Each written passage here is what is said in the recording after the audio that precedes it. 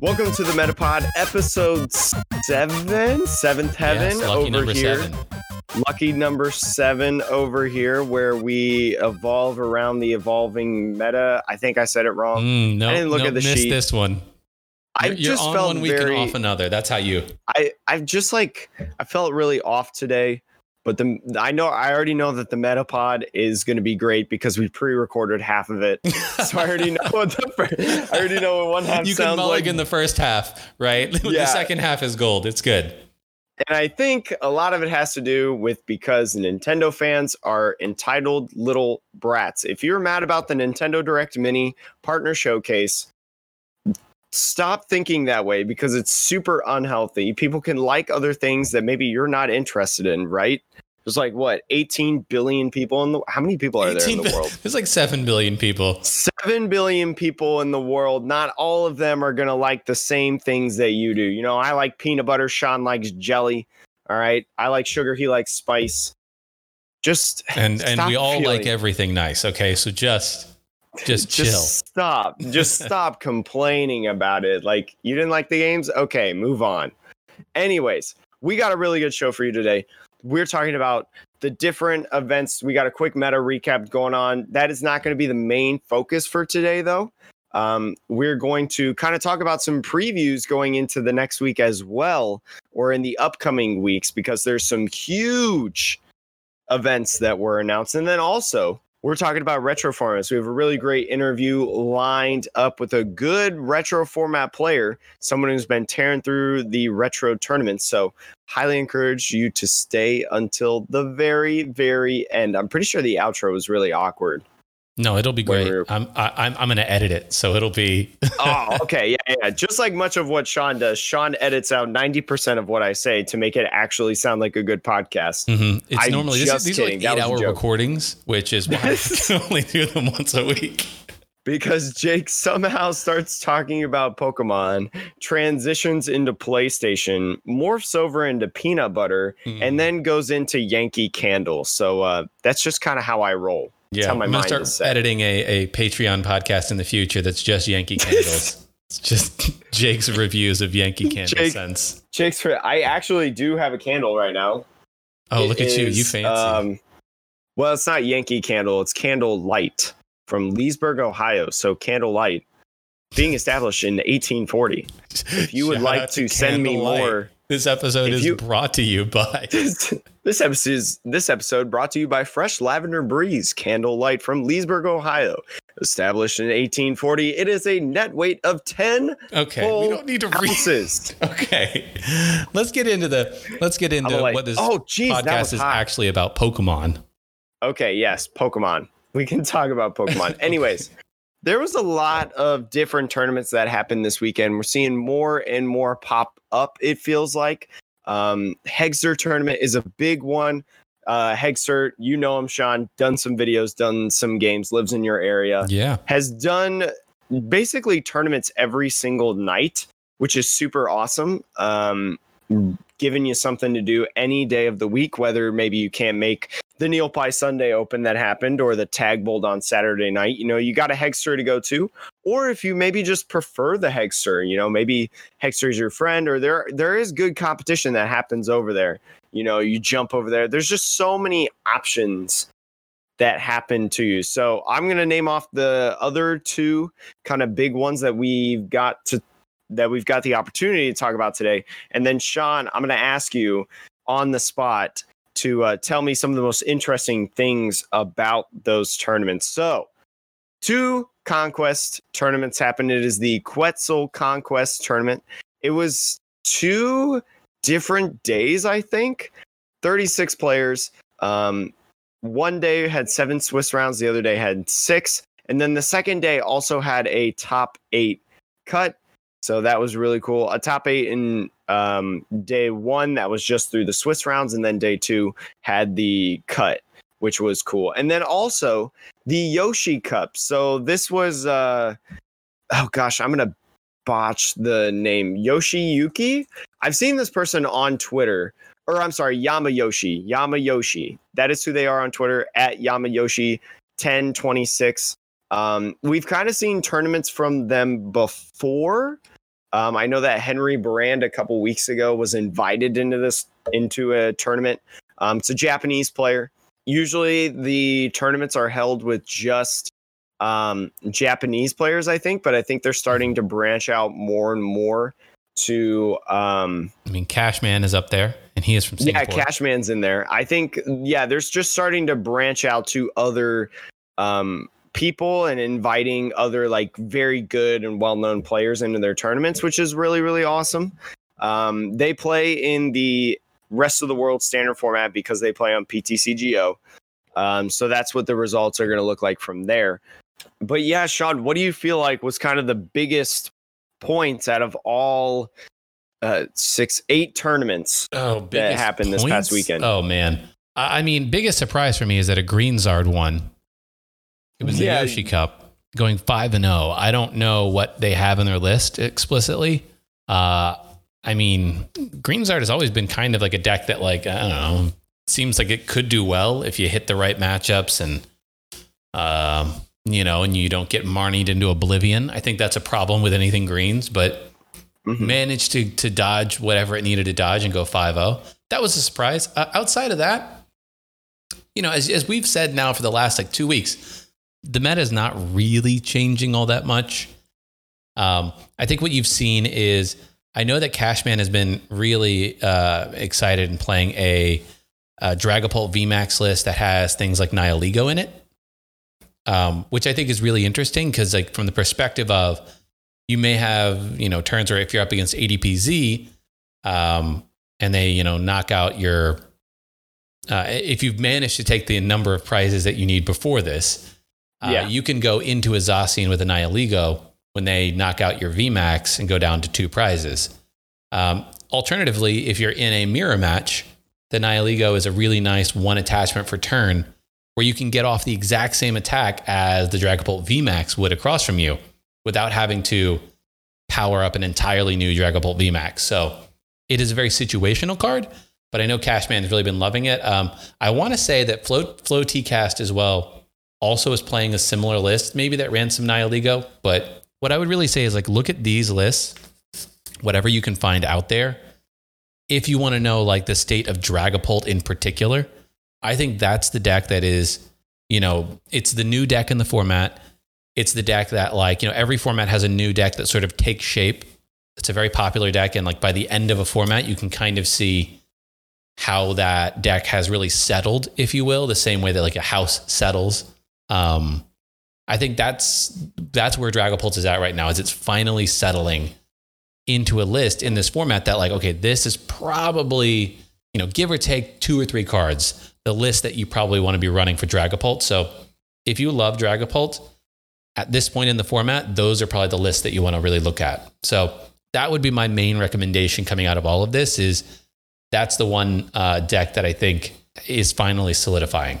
I think also a couple other kind of like small quips to note. I think this is the second week in a row that we've seen a Rowlet and a Alolan Executor Rillaboom within the top 8 of a tournament. That would be the Pokédex Tag Bowl 2 tournament, which I find is very interesting. They had a record number of players, I believe, 74. So shout outs to Pokédex. I've participated in both of the tournaments in season 2. And although you won't see me on the top 16 results, I've always had pretty fun time there in terms of how they run it and things like that. So very, very good. Shout outs to them. But also in the Yoshi or Yamayoshi Cup, which is, I guess it's what it's being dubbed as the Yoshi Cup. There's also Cincino Mill that plays top 4, which I find is very interesting because we really haven't seen anything like control oriented. It's very seldom that we see that. So I'm wondering, because Yoshi Cups is, I guess, what we'll call them. Yoshi Cups have been happening for the last like couple weeks.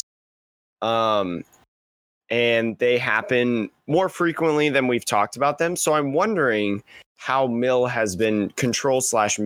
has been doing in the in past events, and I'm wondering if we'll see it again here soon. I mean, I can tell you right now that I don't know about Mill in particular, but Control, we 100% will see Control in a big tournament that's coming up.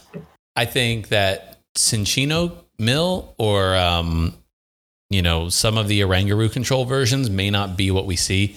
The main reason I say that is I just think the problem is like ADPZ is a bad matchup and Dragapult is a horrible matchup for Mill. Because Dragapult doesn't need tons of cards. If they know they're playing Mill, it's okay, well, I can play around that. They usually are playing Marnies. And you're spreading damage counters. So like you're basically setting yourself up every turn for like multiple knockouts. So I think that Dragapult really is holding it back as well. But, when new cards like Vikavolt come out, I think you could see Control have a lot of success. And Mill is still, I think it's a question mark. There are some new cards. I did a battle and video that came out today on Toxtricity Mill, which could be interesting. Toxtricity Mill that comes out in the next set. You flip a coin with your attack. And if it's heads, your opponent discards 5 cards. And if it's tails, you discard 5. But you pair that with a stadium that lets you reflip your attack. So, I mean, the turn that everyone hates with Mill that you fear is the 11 card turn, right? The 2 Belelbas, the double Belelba Bryson Man and into then the Mewtwo Magcargo, right? It's brutal. Well, this deck can do that every turn if they wanted to. If you get the resources you need, right? Between Pal Pads, Tag Calls, Lieutenant Surges, you could easily get into a multiple turns in a row of 11 card Mill. And I just don't, it is a coin flip and you have to have the stadium. And so you might end up milling yourself, which would be very, very bad. And you don't have Guru to put all those resources necessarily back. But I do think that that's the way that Mill might go, is like hyper aggressive. If you thought it was aggressive before, oh my gosh. I just hope it doesn't turn into the Sword and Shield format. I don't think it will. Because again, you have to think like it's gonna exist in a format that you also have something like Vikavolt, which is gonna item lock you. And please, you put a Toxtricity Mill into item lock and you can't use Pal Pad, game over. You're gonna end up just milling yourself and then you lose, right? So I think that is gonna keep it in check a little bit. The more and more testing I do, I think that certain things might gatekeep the format somewhat, but there seems to be some nice balance in my testing. Like I can't decide what deck I think is going to be the best deck. I'm just pretty excited. I hit this, like, all of my games when I played in the Tag Bolt, they all ended in less than 5 turns. Every single one. And it wasn't that like I benched out or like I had no Pokemon to use. It was because they took 6 prizes. So like, to me, that's like, I don't know. It just wasn't like, it wasn't fun. And did it feel like you didn't have anything you could do to stop it? No, yeah. Like I literally had like no control. I felt like the entire time, even the games that I won, I felt like I won. And I played like a Pikarom list. Like I changed like 1 card, which shouldn't have actually factored into the consistency like at all.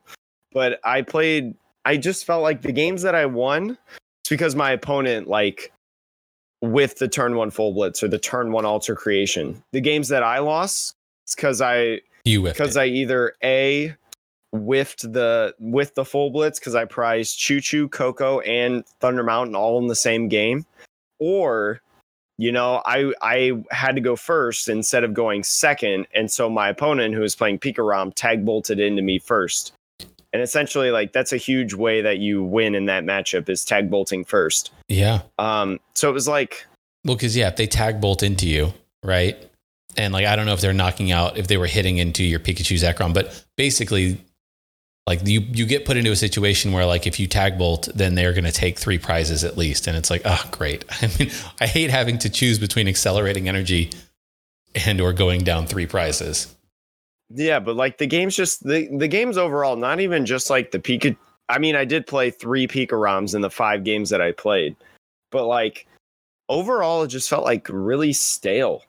I don't know. It felt like not only was I doing like the same thing almost every time, which is like Pikarom, I guess. Pikarom Mirror. That's more credit to that. But it was like, I've been watching a lot of retro, which is actually something that we're going to be talking about later in this podcast, is retro formats and stuff.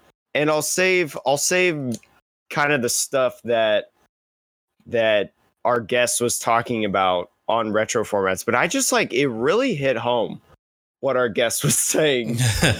And I was like, wow.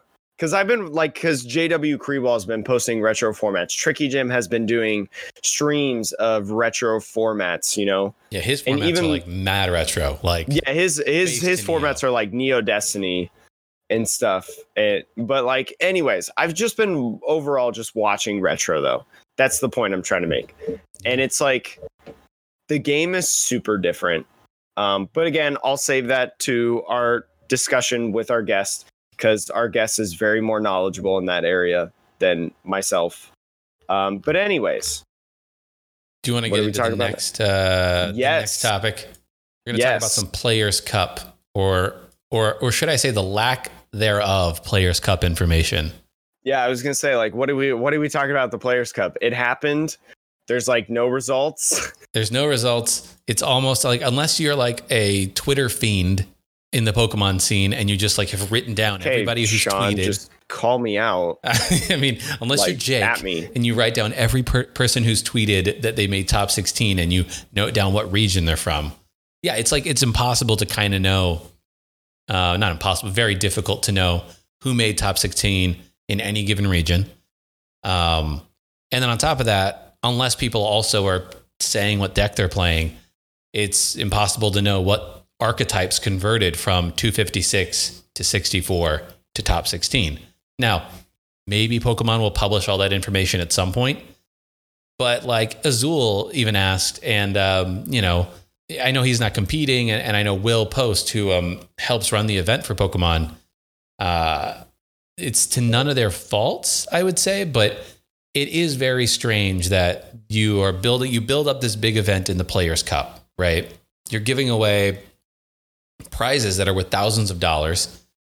You do it over the course of a whole month, and then you just don't update people on like who is advancing or what the archetypes even for the decks that are. It just seems like a huge miss, because by the time that information actually comes out, the format will be over. Like Darkness Ablaze will have released, and no one will care about whatever these results are. So like, now is the time, if ever there was a time, to tell people.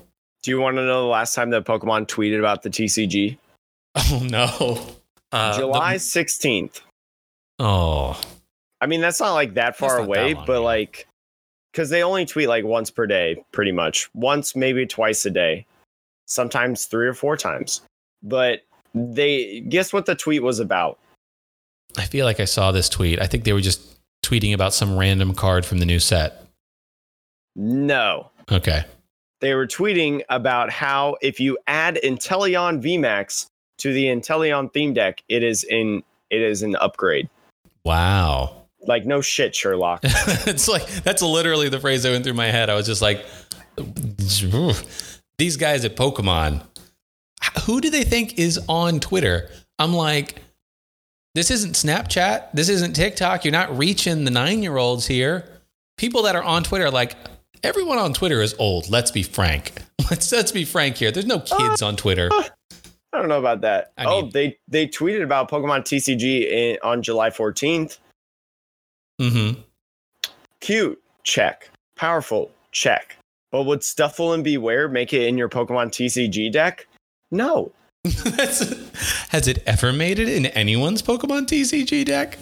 No. I'm like, wait. And then after that, it's just the raid battle stuff that we talked about last week. I mean, but that's it. I don't know. What do you think about all? I know you didn't compete, and I was trying to have optimism for how Pokemon might handle this, but was that misplaced?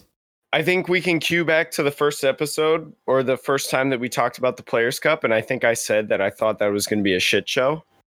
And now cue to episode like what, 5 or 4, when you know how you were saying like it's been running really well. There hasn't really been any major issues. Battlefy didn't crash. Yeah, it worked well. Yeah, like it's being run well, and in terms of an internal standpoint, internally it's been running well for the stupid way that they got people to qualify for it. But in terms of like, it's also really difficult because like, can they really stream it on Twitch?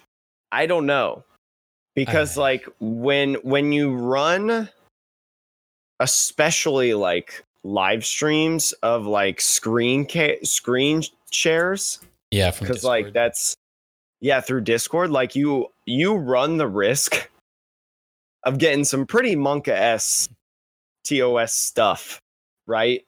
And it's different from in-person games in that sense, because like, I don't know, it's just like, it's a lot harder to do that. So like, I totally understand them not streaming it until like a couple weeks after, when they like edit down some of the games and stuff. That's totally okay by me. I understand that logistically as like a broadcaster of someone who for a full-time job like produces sports essentially. I totally understand that.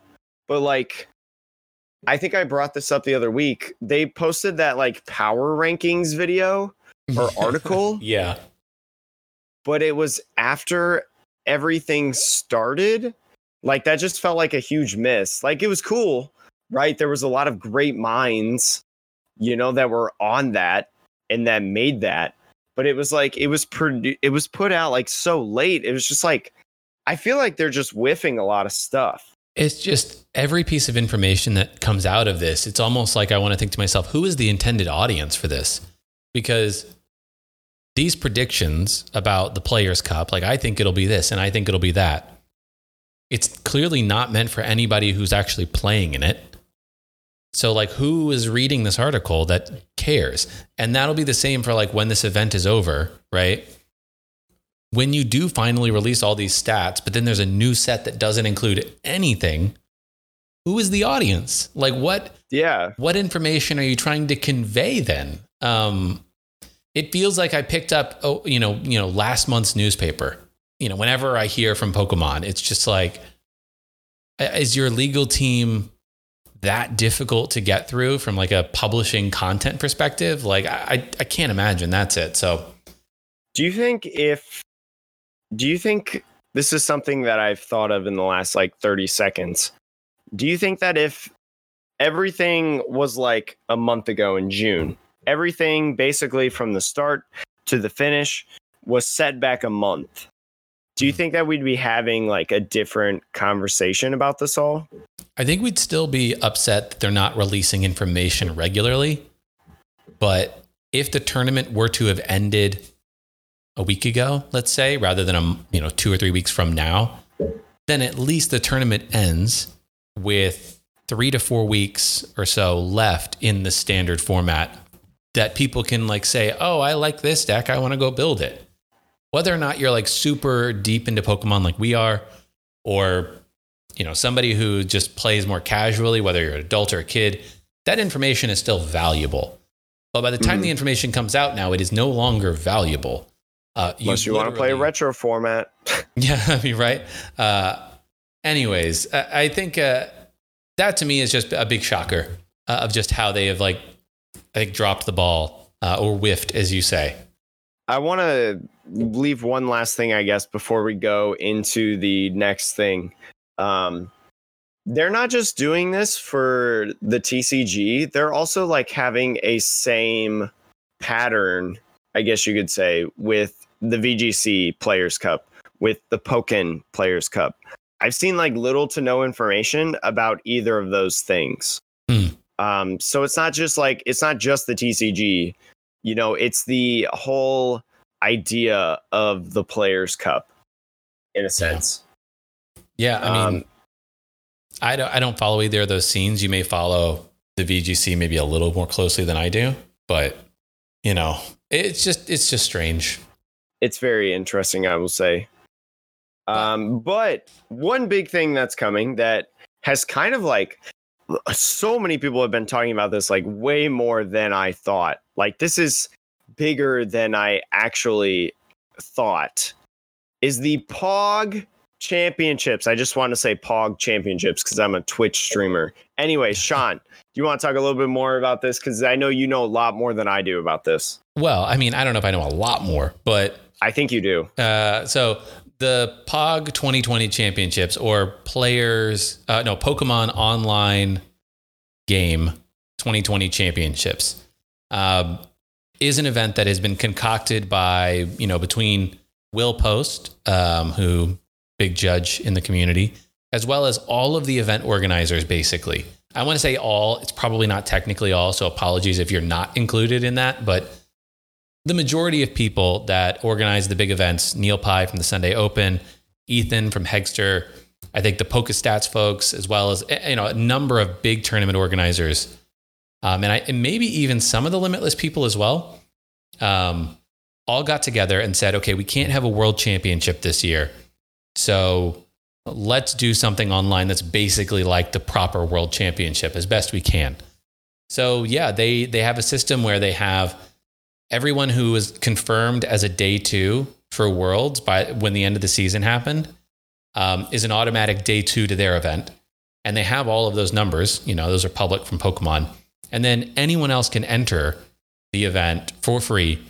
And yeah, there's going to be a cash prize. So the nice thing about that is you basically have, for the most part, almost all of the big names in Pokemon will be competing in this, which is huge, right? And then making it free so that anybody can enter, similar to Limitless, is also going to open a lot of doors for people to compete against those top players. And so, yeah, this was something that Neil Pye was just chatting with me about maybe like a week ago at this point, a little less maybe, he mentioned to me that, they are raising funds for this so that they could fund the cash prize and they don't have to charge people to be in the event. And one of the options was to be a sponsor of the finals for the stream. And just, being totally transparent, that is something that, I decided and we decided to do was Metapod is going to be sponsoring the finals of the stream, the top 8 events. Metapod's going to be sponsoring that for when it goes live. This will be like at the end of August, roughly.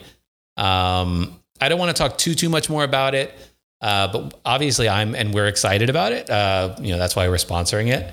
And hopefully that'll help other people out there in the world hear about the Metapod.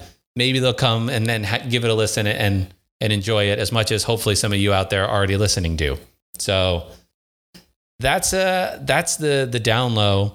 And in the near future, we're going to have one of the organizers of the event come on to the podcast and just sort of give us more information about it, how it's run, etc. So just keep an ear out for that in future episodes. Awesome. Yeah, no, I'm excited by this. I always love when people come together and do big giant tournaments. The growth of Neil Pye has been super cool to see. Tag Bolt constantly growing. Such a huge, great thing to see. And it's just, I'm pretty excited about this. Because I feel like it's going to go better. Limits qualifiers were better, in my opinion. Neil Pye Open has been better on a week-to-week basis.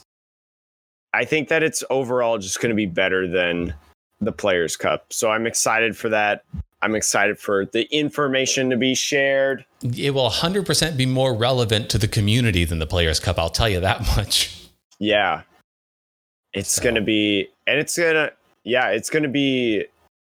really cool. I don't know what else I can say about that. Anyways, I think this is where we're about to transition to our guest. Oh, one thing before we transition. Yes, the one thing. Yes. Tabletop Simulator.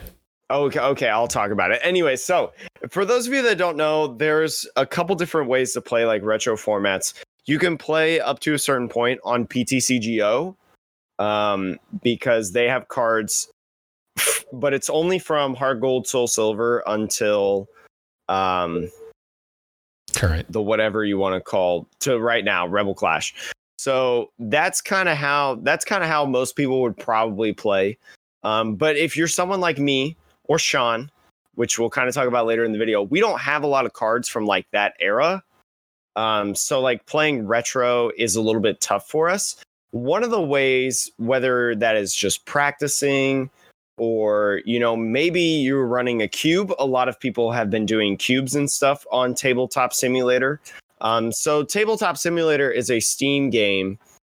It's exactly what it is. Simulator on tabletop games where you can play the Pokemon TCG. You can also do a lot of other things, tabletop game wise.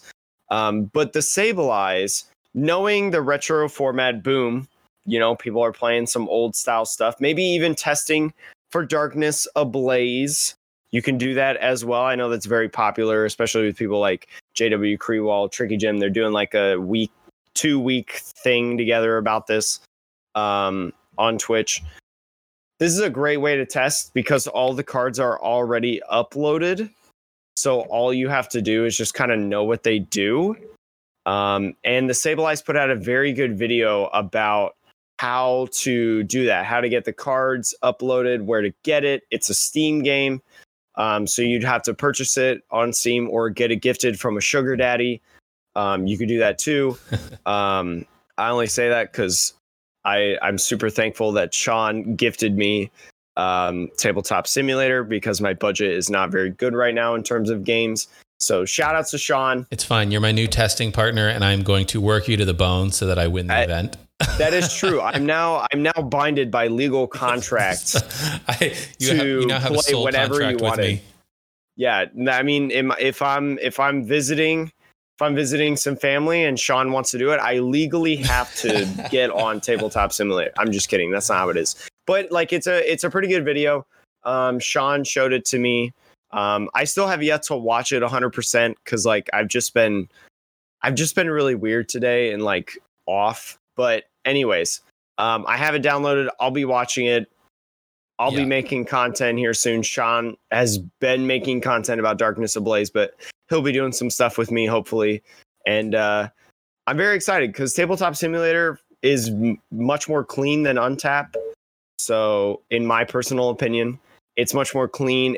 It like visually is more enjoyable. And it's fun because they have a flip the table option. So I think that's really, really cool. Anyways. I'll link it in the show notes. The Sableye video about it. Yes, please. And then go give a like on their video and a comment as well. I see Sean, quote, amazing tutorial. As much as I love IRL, seeing this tutorial really is pushing me over the hump to try this out. Nice. Good job, Sean.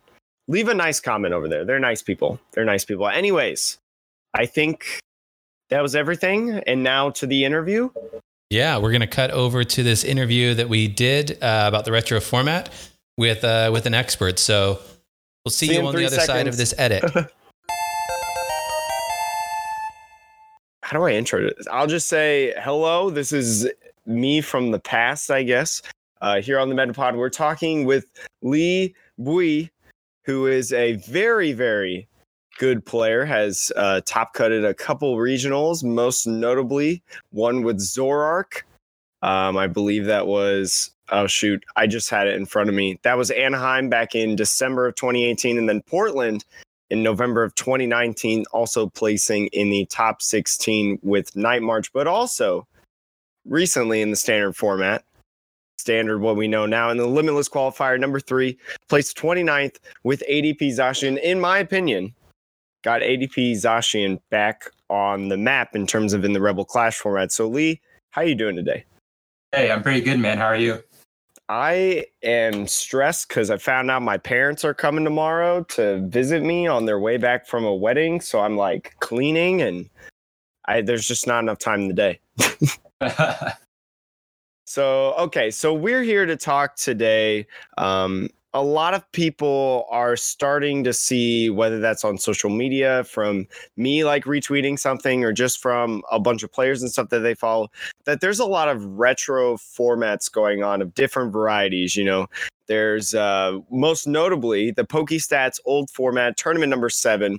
You actually won with a deck. I'll let you kind of talk about that and that format itself. But I've just seen a lot of people talking about how, you know, retro formats are just much more enjoyable right now and things like that. So Sean and I, we've both been playing this game for about a year, and I think I have just hit a year in terms of playing competitive.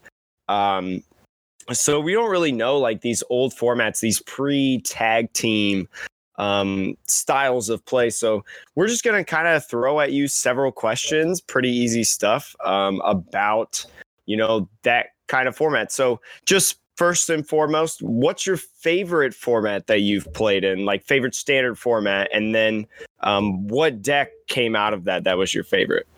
The favorite standard format? Yeah, so like any of the standard formats in the past, I guess. I don't know how to word that, I guess. Okay, that makes sense. I started playing, this is like my third year playing. I started playing like shortly after 2017 World. So I would have to say my favorite format is the BKT CRI format, which I ended up winning in the old format tournament. And that was like the only old format event PokeStats hosted that I actually played in real life. So it was nice. It was nice to revisit that format because I mainly played Greninja Break during that time. It was nice to be able to play it again and win with it. Awesome. Yeah. So kind of go into how. So like I'm looking at the old PokeStats format, the top 8 final standings. It's littered with Buzzwole GX, Lycanroc. I've heard people talk about that. Then the other popular deck that I always hear about, Gardevoir GX. Some people might know those, but maybe a lot of people may not know Greninja. So like what does Greninja specifically do in kind of this format? And then also like, why did you feel like that this was a good pick? So Greninja just has the natural ability of being a one prizer. So you usually force your opponent to take all 6 prizes. And that can be difficult because if you get up to Greninja Break, it has 170 HP. Also, Shadow Stitching is really good. Like Ability Lock is really good because this format is dominated by Zoroark. If you're able to shut off their trade and stop them from drawing cards, it's usually pretty good for you. Temily has a pretty slightly favorable Buzzwole matchup as well because they can't really hit 170 that easily. So that's why I decided to play Greninja. And it's just like a really fun deck. Giant Water Shuriken is always a fun ability to use. Just snipe everything on the field.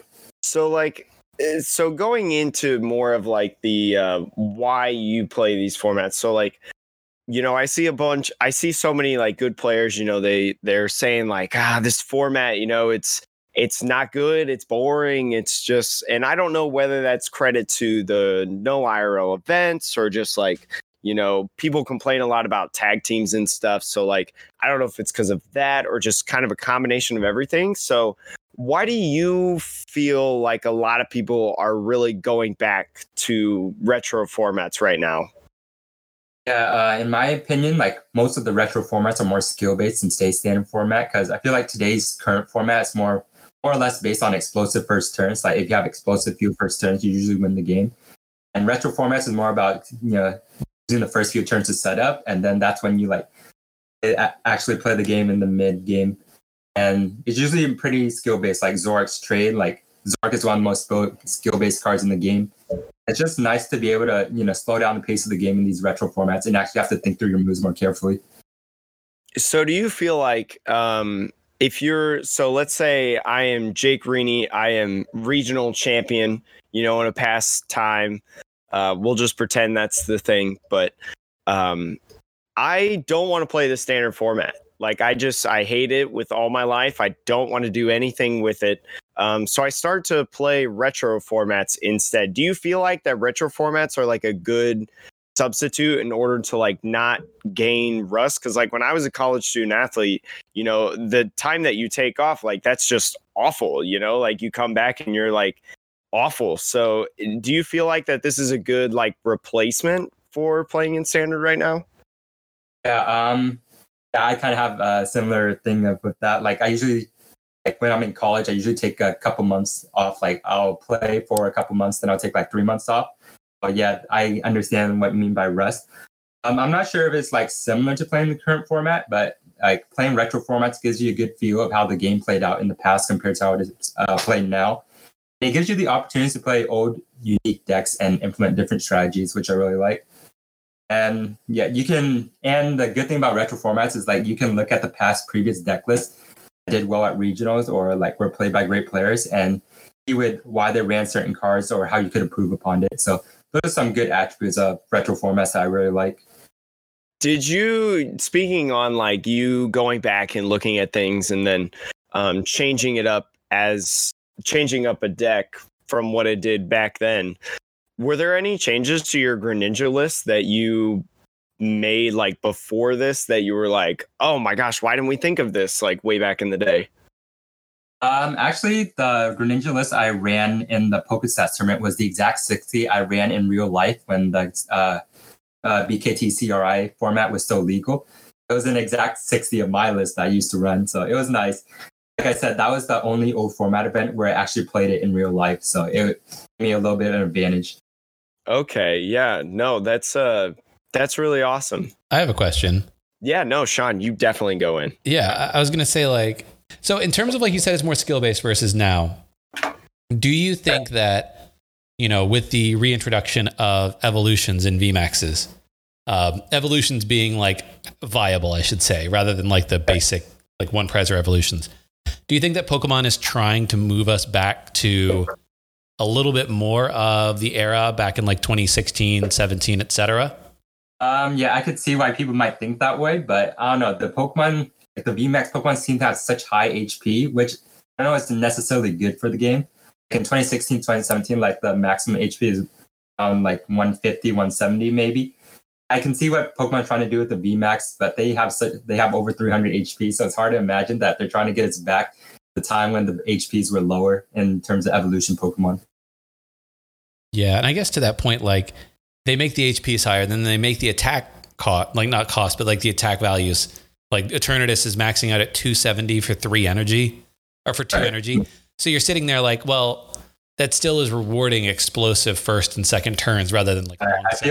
I feel like the cards they're making now are just way too powerful and explosive, and it doesn't really allow for a lot of skillful plays because you only want to just burst out on your first few turns and take over the game.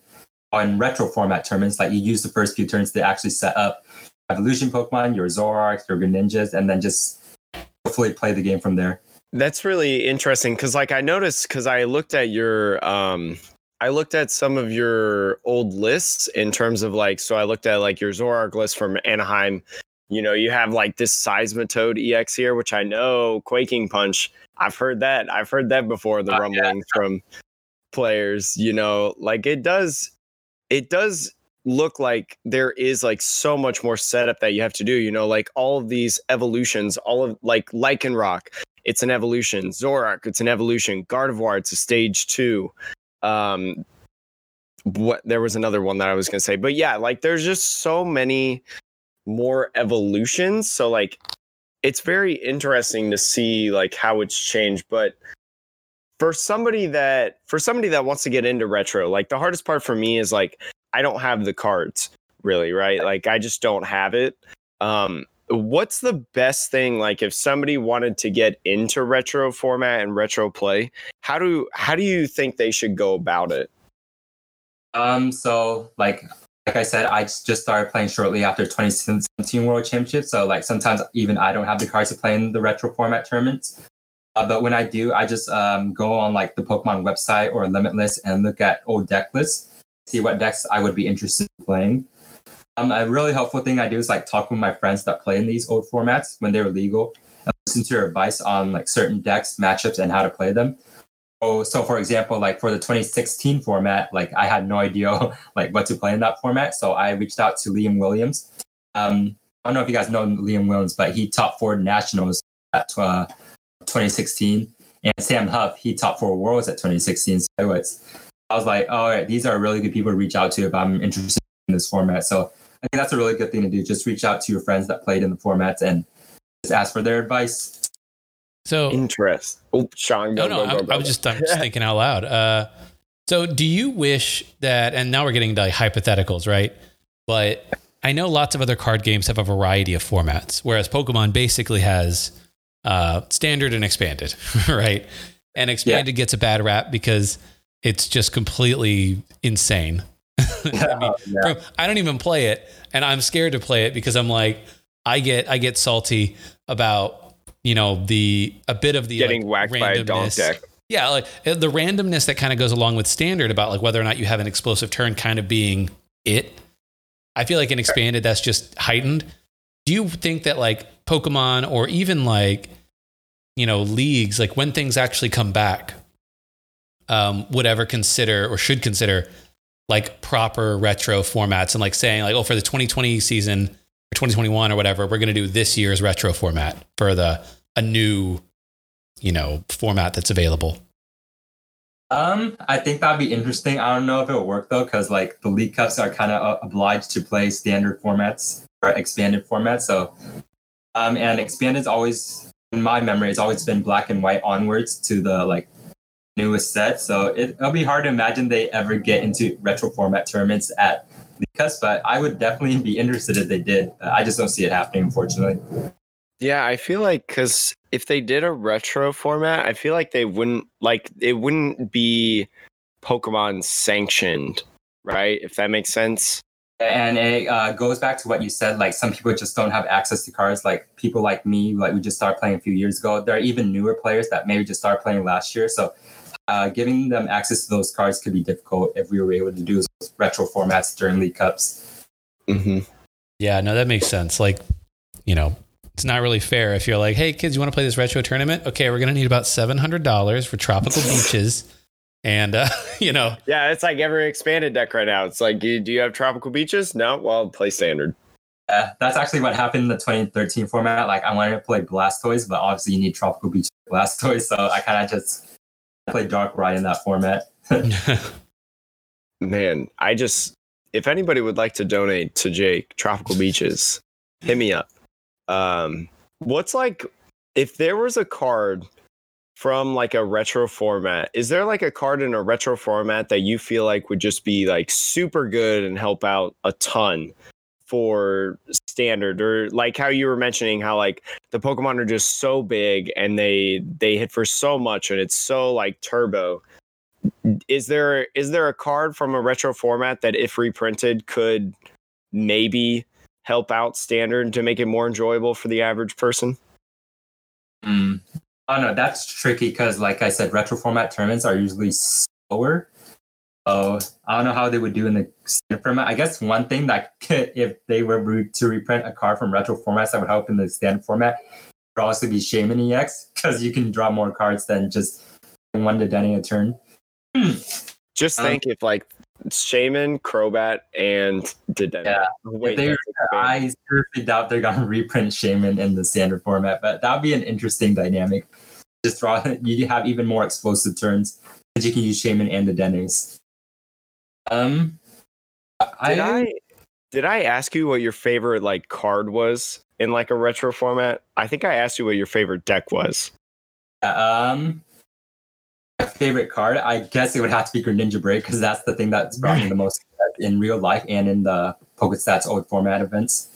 My favorite format would probably be 2017 NAIC. Like I said, I didn't play in real life during that time, but just playing it online through the PokeStats Discord, it seems so skill based. Like it's actually insane, and it's really fun too because like you have incredible comeback potential in that format. What were some of the decks during that? The 2017 NIC, I would say like Drampagar, Greninja, Volcanion, Vileplume Decidueye, things like that. It's just quite a good format, I would say. Probably one of the best formats Pokemon's ever had. Ooh. And then they banned Forest of Giant Plants, right? Yeah, that was the format. Forest of Giant Plants was legal, which made Vileplume really good. I think that was... didn't like Tord win an event during that time? I think it might have been NAIC. I actually don't know. I just feel like whenever they show like highlights or whatever, like a hype video for Pokemon TCG, I feel like I see Tord playing Decidueye with Forest of Giant Plants, and I'm like, because that's who I think of right away. Right. I think the good thing about the 2017 NAIC format is like even the decks that are really good, there's some good counter decks to it. So like, for example, Decidueye Vileplume is one of the best decks in the format, but it was recently countered by Drampagar and stuff like that, you know? So you felt like there was this like good circle going on where in comparison to like the Sword and Shield format, where it was literally just like, just play ADP or mill and you can't get countered or whatever. Like, exactly. Like the extremely good decks in the current format, like there weren't any really good counters to it until recently. In the retro format tournaments, even the really good decks were countered by other decks. Were countered by other really good decks, I would say.